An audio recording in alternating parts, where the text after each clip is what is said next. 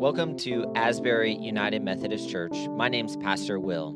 Thanks for joining our podcast. This is where you'll be able to find all of our sermons, as well as special devotionals and interviews. We hope these messages inspire hope and bring support as you grow on your journey of faith. If you have any questions, or if you want further conversation, or if you simply like what you hear, connect with Asbury through our Facebook page or by checking our website at asburymaitland.org.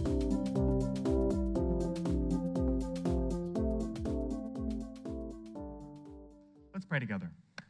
God, we celebrate the many, many ways in which you are at work among us here at Asbury United Methodist Church.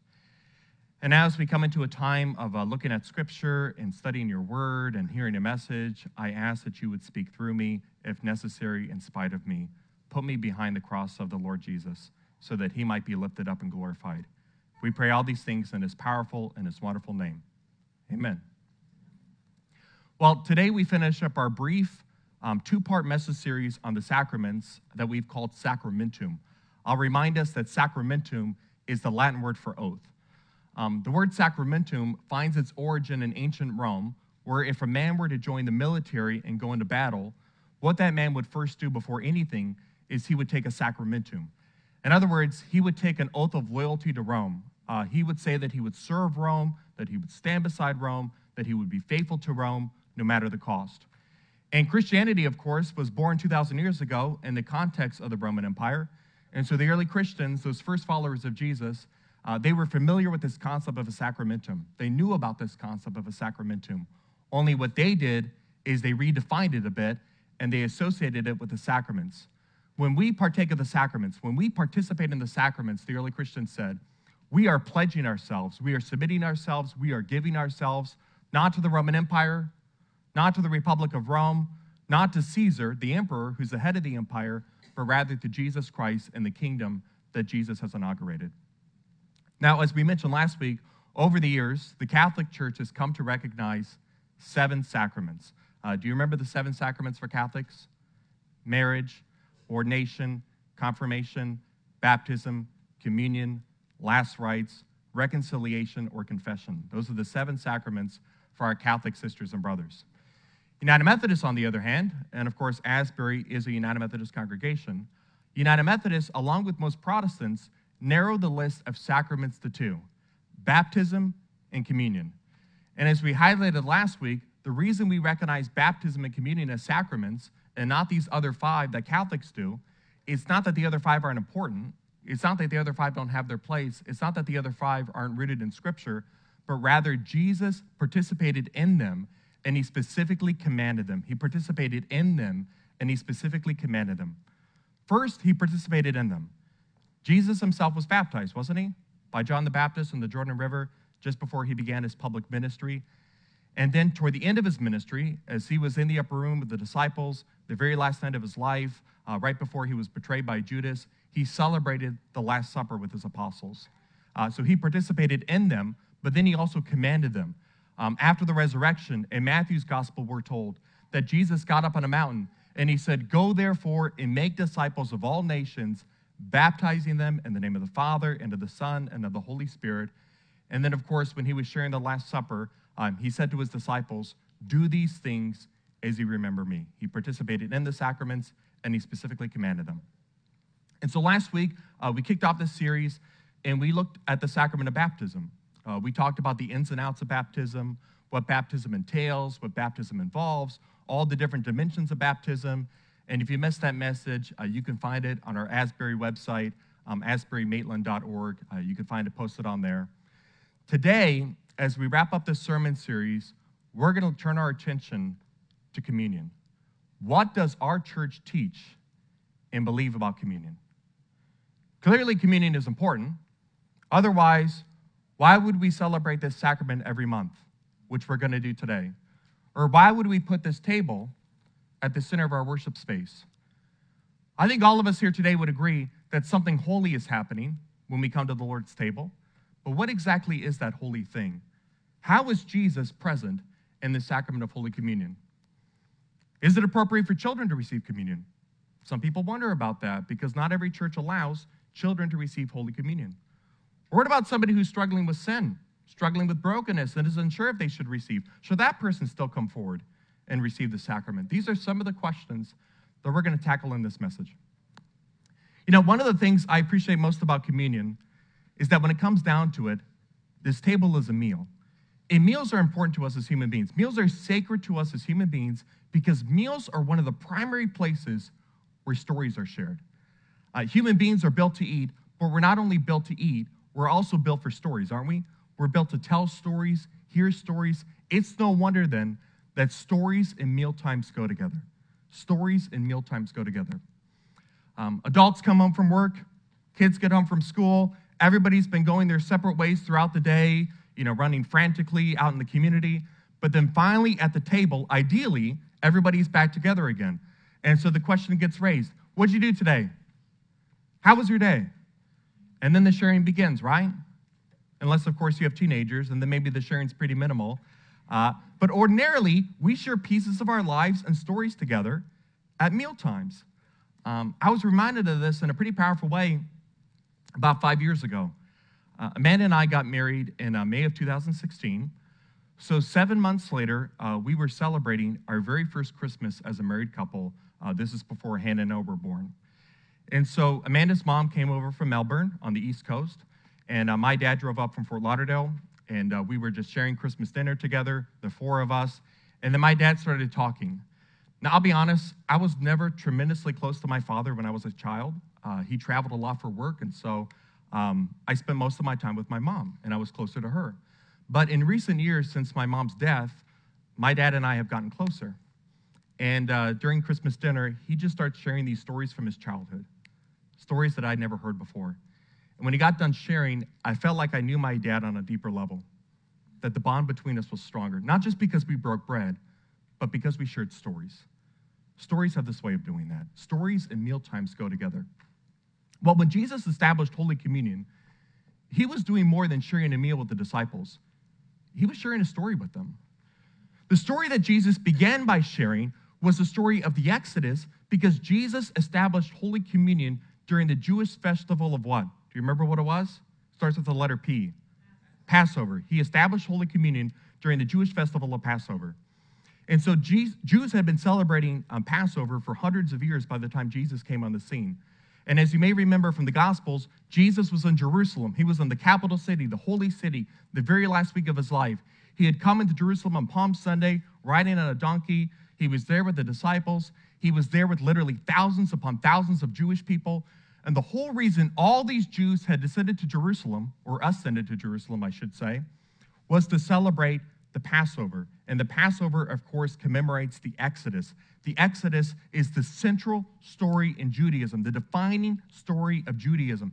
The Exodus is when God liberated God's people from slavery in Egypt. And so during the Passover meal, the Jews would recall this sacred story. They would talk about how their ancestors were enslaved in Egypt for 400 years. They were suffering under Pharaoh, who would break their backs, give them building projects, all kinds of building projects. So they cried out to God for mercy and deliverance, and God sent them Moses as their leader. But before Moses led the Israelites out of Egypt, what God did to demonstrate his sovereignty over the world was he sent a series of plagues upon the Egyptians. Do you remember how many plagues God sent? 10. God sent the frogs. God sent the locusts. God turned the waters of the Nile River into blood. But the last plague that God sent was by far the most terrifying of them all: the death of the firstborn. Essentially what happened was the angel of death came upon Egypt, killing every firstborn son, along with every firstborn male cattle.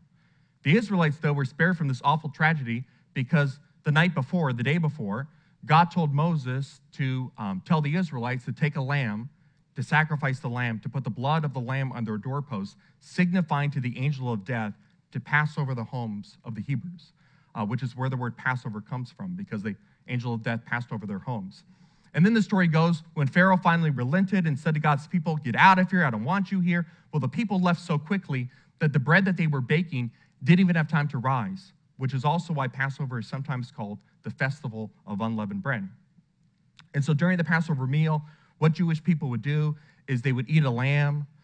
They would eat bitter herbs, not because the herbs tasted good, but to remind them of the bitterness of slavery in Egypt. They would consume bread and wine. And then as Jesus and the disciples were sharing in this meal and sharing in the story, Jesus added a whole nother layer to this story that the disciples weren't anticipating. And so with that being said, listen carefully to what it says here in the Gospel of Luke, our first scripture reading. This is from Luke chapter 22. Now the festival of unleavened bread, because again, the Passover was sometimes called the festival of unleavened bread. The festival of unleavened bread arrived when the Passover lamb is sacrificed. When the time came, Jesus and the apostles sat down together at the table. He took some bread and gave thanks to God for it, and then he broke it in pieces and gave it to the disciples, saying, "This is my body, which is given for you. Do this in remembrance of me." After supper, he took another cup of wine and said, "This cup is the new covenant between God and his people, an agreement confirmed with my blood, which is poured out as a sacrifice for you." Now, to be clear, when Jesus spoke these words about his body being broken, his blood being spilled, when Jesus spoke these words were not a part of the Passover ritual. And so Jesus was pointing beyond the Exodus story when he was speaking these words, and he was pointing to another story. He was pointing to the story of salvation. Jesus was basically saying that in a few hours, he was going to be arrested. He was going to be put up on a cross, that his body would be broken, his blood would be spilled, and that the purpose of these things was to liberate human beings from slavery. But slavery to who?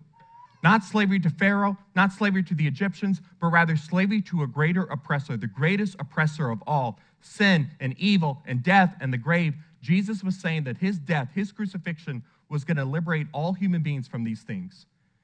And so, folks, when we gather here at this table, as we do in this church every month, we are recalling the story of salvation, how God has come for us in Jesus Christ. We are repeating a story worth repeating. Some stories are worth repeating, right? Fred Craddock says that when he was growing up, his dad hardly ever went to church. He would go every once in a while, maybe Christmas, maybe Easter, but more often than not, his Sunday mornings were spent at home while the whole family would go to church. Craddock's dad would always say, "Church don't care about me. All the church wants is another name and another pledge. That's it. Just another name, another pledge. They don't care about me." Craddock's mom would try her best to get her husband to go to church, but he would always say the same thing. "They don't care about me. All they want is another name and another pledge. That's it." Well, eventually, his father's bad lifestyle choices caught up with him. He was down to 73 pounds at the VA hospital. He was dying. The doctors had to remove his throat. They inserted a metal tube, leaving him unable to eat or to speak. So Fred Craddock got the call from his mom. "Your dad's dying. There's not a whole lot of time. You need to come see him and say goodbye." So he got in an airplane. He flew up to Tennessee, I believe it was, walked inside the hospital room. He said that the first thing he noticed when he walked inside that hospital room, there were flowers all over the place. Flowers as far as the eye could see. Not only that, but there was a stack of cards about 20 inches thick next to the bed. Do you want to guess who sent those flowers and those cards? The people from his childhood church, about which his father would always say, "They don't care about me. They just want another name and another pledge. That's it." So Craddock went over to the cards. He picked them up. His dad was too weak to read them. And he read each and every single one of them. Must have took him about an hour. After he finished, his dad grabbed a Kleenex box because, again, he wasn't able to speak. He picked up a pen, and he started to write something down. Now, his dad was never a well-educated guy, never made it past the 8th grade, but he was always a fan of Shakespeare. And he wrote down these words from Hamlet. "In this harsh world, draw your breath, in pain to tell my story." So Craddock looked at his father, and he said, "Daddy, what's your story?" His father lifted a finger, pointed to all the flowers and all the cards, and then he wrote down 3 words. "I was wrong. I was wrong." Until his father died, or until Craddock died in 2015, he spent the rest of his life telling his Father's story. Because, folks, when you have a story like that, when you have a story that's as good and powerful as that, it is worth repeating over and over and over again. When we gather here at this table, we are repeating a story worth repeating. We are remembering what God has done for us in Jesus Christ. Do these things, as Jesus says, in remembrance of me. But our translation in English of the word remembrance in the Greek is a bit misleading, because so often when you and I hear that word remembrance, we think it simply means an intellectual recalling of events. We remember what Jesus has done, like we remember Christmas 5 years ago, or we remember visiting grandma when we were kids. But in the Greek, there's actually more going on here than that.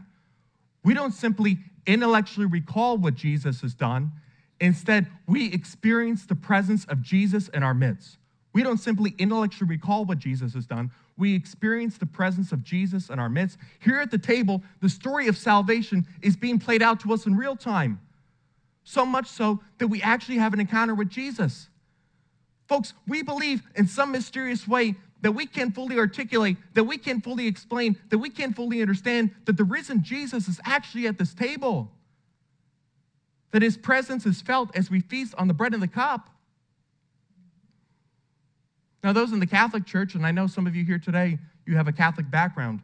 Those in the Catholic Church, when they describe the presence of Jesus in communion, they use this really fancy word, transubstantiation. How many of you have ever heard that word? Transubstantiation. I see those of you who grew up Catholic, right? That's the $50 word. If you want to press your friends this afternoon at lunch, use the word transubstantiation. But when it comes down to it, what that basically means is in the Catholic Church, they believe that when the priest prays over the elements, that in some mysterious way, the substance of those elements changes into the literal body and blood of Jesus Christ. The outward appearance remains unchanged. It still looks like bread. It still looks like a cup, but the substance is changed and transformed into the literal body and blood of Jesus. Now, I want to be clear. United Methodists do not teach that. We do not uphold transubstantiation. However, we do uphold the real presence of Jesus Christ in communion. And the real presence of Jesus in communion, it isn't so much to be explained as it is to be experienced. And over the years, I have met people who have experienced Jesus at this table in some pretty incredible ways. In fact, I'll never forget, in the first church I was appointed to, it was Sunday morning, and we were having communion that Sunday, like we are here today. It was the first of the month. The senior pastor was out of town, and so I was responsible for preaching, but I was also responsible for all the logistics of the service. And we had 3 services, 8 a.m., 9:30 a.m., 11 a.m., back to back to back, so there was a lot of rushing. I had just finished the first service. I was about to preach at the second service. Well, then I found out from some people that we didn't have any communion servers. And that was a crisis because, of course, we were going to be having communion. So I'm running up to people before the service. Hey, can you help out with communion? Can you help out with communion? And I found some folks, and they all said, yeah, we can do that. And I thought, okay, and no big deal. And so we had the service, and the service went well. I didn't think much of it. But then later on that week, I got a letter in the mail from one of those persons who would serve communion. Not an email, but an actual handwritten letter. Do you guys remember those? In the letter, the person said to me, you know, Pastor Chris, for a long time, I've been struggling at work. There's this person in my office, and I got to be honest, I really find her hard to love. You ever known somebody who was hard to love? This person is rude, obnoxious, and undermines me constantly. And I'm a Christian, I'm a Christ follower. I know what the Bible says, that we're called to love everybody, even our enemies, but I've really been struggling to love this person. So as I was driving to worship on Sunday morning, I was thinking about all this in my head, and I felt so conflicted because I knew that we were going to be receiving communion that day, and I thought to myself, how can I go to Jesus' table if I don't love somebody that Jesus cared enough to die for? So I made up my mind that day in the car, I'm not going to receive Holy Communion. I don't deserve it. I got too much sin. Then you came up to me before the service, not knowing about these internal struggles, not knowing about the decision that I made in the car, and you asked me if I would help serve. And I said yes, wondering if maybe this was God's way of speaking to me.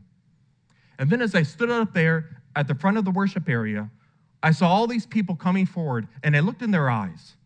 And I saw that they were broken like I was, that they were hurting like I was, yet Jesus was still inviting them to come. And I thought to myself, maybe Jesus is still welcoming me. Maybe Jesus is still inviting me despite all my sins and all my deficiencies. So I received communion that day. And I had this strong sense that I encountered Jesus, that I experienced for myself his love, his forgiveness, his grace. You see, folks, Jesus is really here at this table. In some mysterious way, the risen Jesus is really here. And here at this table, he gives us the grace necessary to follow him in this world, to love people who are hard to love, to forgive people we may not want to forgive. John Wesley, the founder of the Methodist movement, he called communion a means of grace. Can you say this with me? A means of grace. What Wesley basically meant is that communion is a channel through which God gives us grace, and this grace then empowers us to be God's people in this world, to do the things that God wants us to do. Whenever we get ready to receive communion, as we'll do in a moment, either myself or another pastor will pray over the elements with these words. We'll say, God, make these elements be for us the body and blood of Jesus Christ, that we might indeed be for this world Christ's body redeemed by his blood.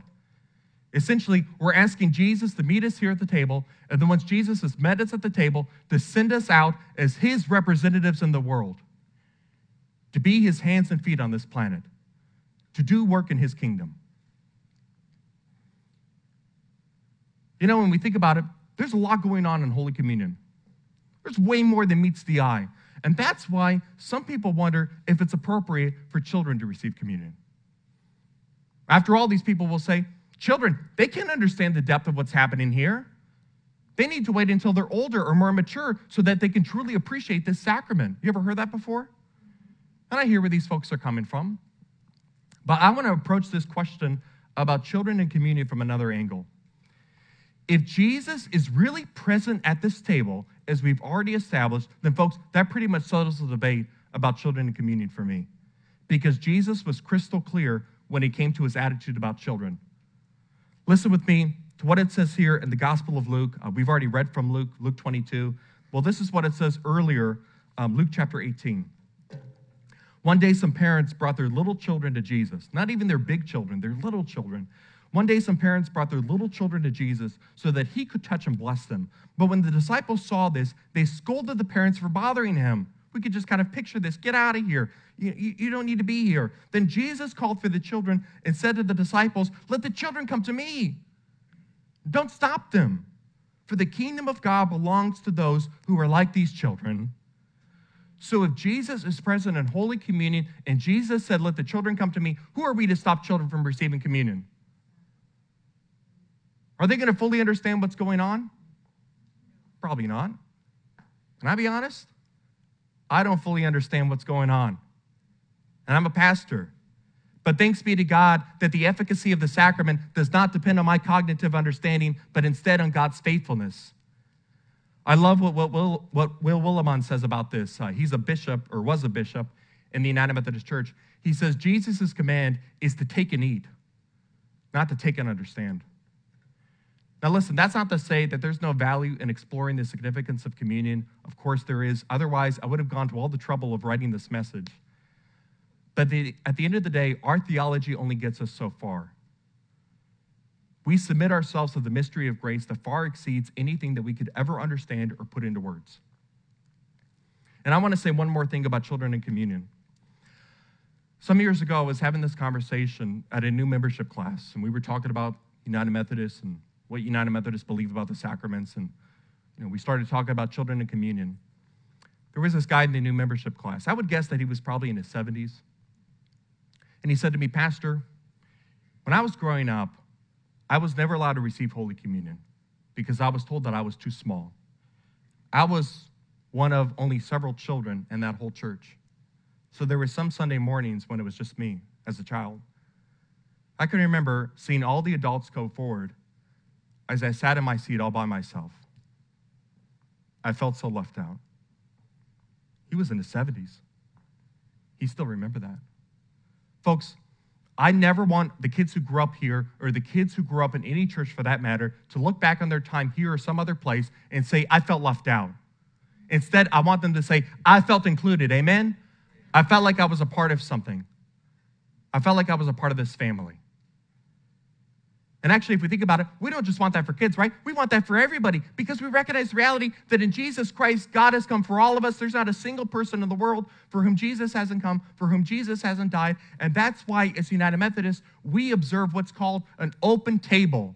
An open table. This is central to our theology of communion, where we don't stop anybody from coming to receive the sacrament. Instead, we invite everybody to turn from their sin, to receive God's grace, to taste, see, and know that the Lord is good, that his love is real.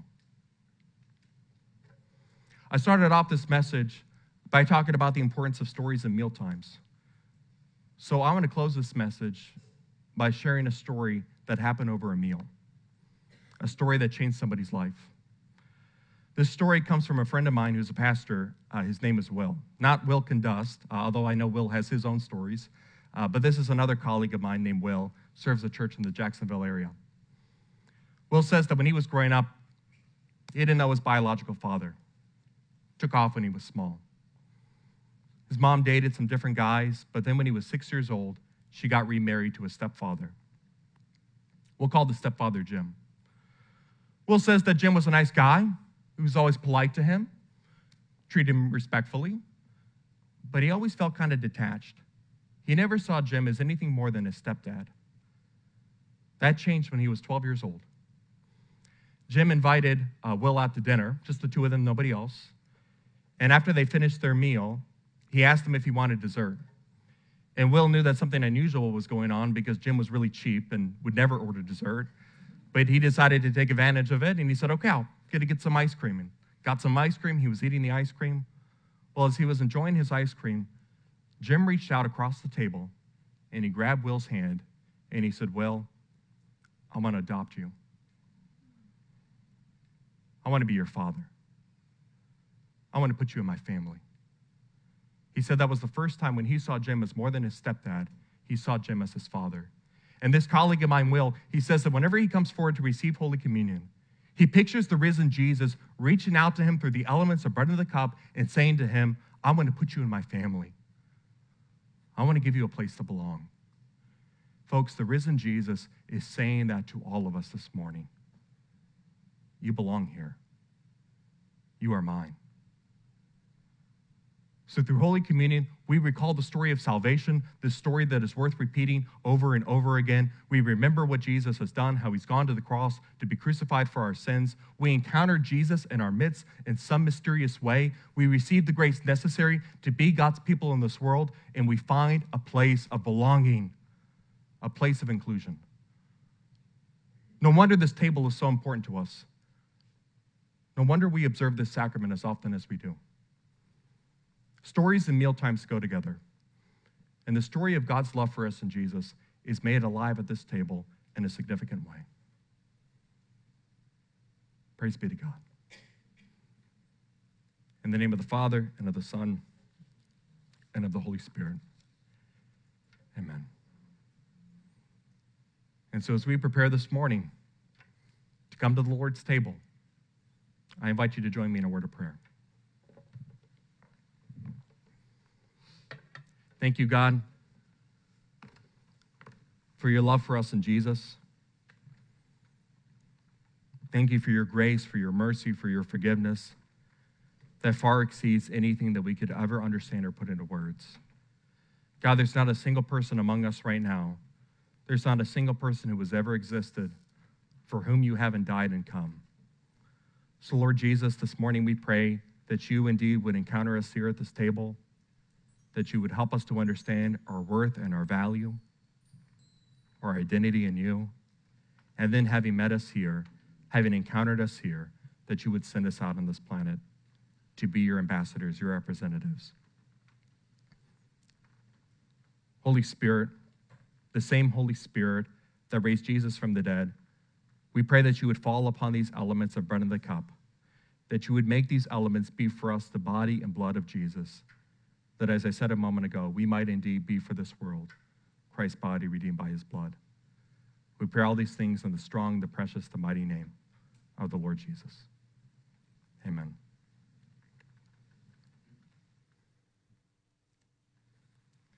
the body of Christ that's been broken for us. Remember, folks, Jesus was broken on the cross, so you don't have to be broken anymore. It's the blood of Christ, the cup of salvation given to us. If you didn't receive communion elements as you came into worship this morning, I would invite you to simply raise your hand. Or if you need gluten-free elements, you can also raise your hand about that. Carla's standing over here in the back, and she would love to assist you with communion. Again, want to remind us that this is an open table. It doesn't matter to us if you consider yourself a part of Asbury or the United Methodist Church, because this table does not belong to Asbury or the United Methodist Church. This table belongs to Jesus, and Jesus invites to his table anybody who desires to come, to be his follower on this planet, to live as his disciple. I also want to invite those of you worshiping with us at home to go into your kitchen, your pantry, grab whatever elements might be available to you so that you can participate in Holy Communion with us. At this time, I'd like to invite you, as you're able, to unwrap the communion elements. I know it's a bit tricky. I have this packet over here, and so the bread, the wafer is at the very top. I want to instruct us to receive this together. So I'm going to raise my hand, and I'm going to say the body of Christ broken for us, and then we'll receive it together. The body of Christ broken for us. And we'll do the same thing with the cup. The blood of Christ spilled for us. Thanks be to God. Amen.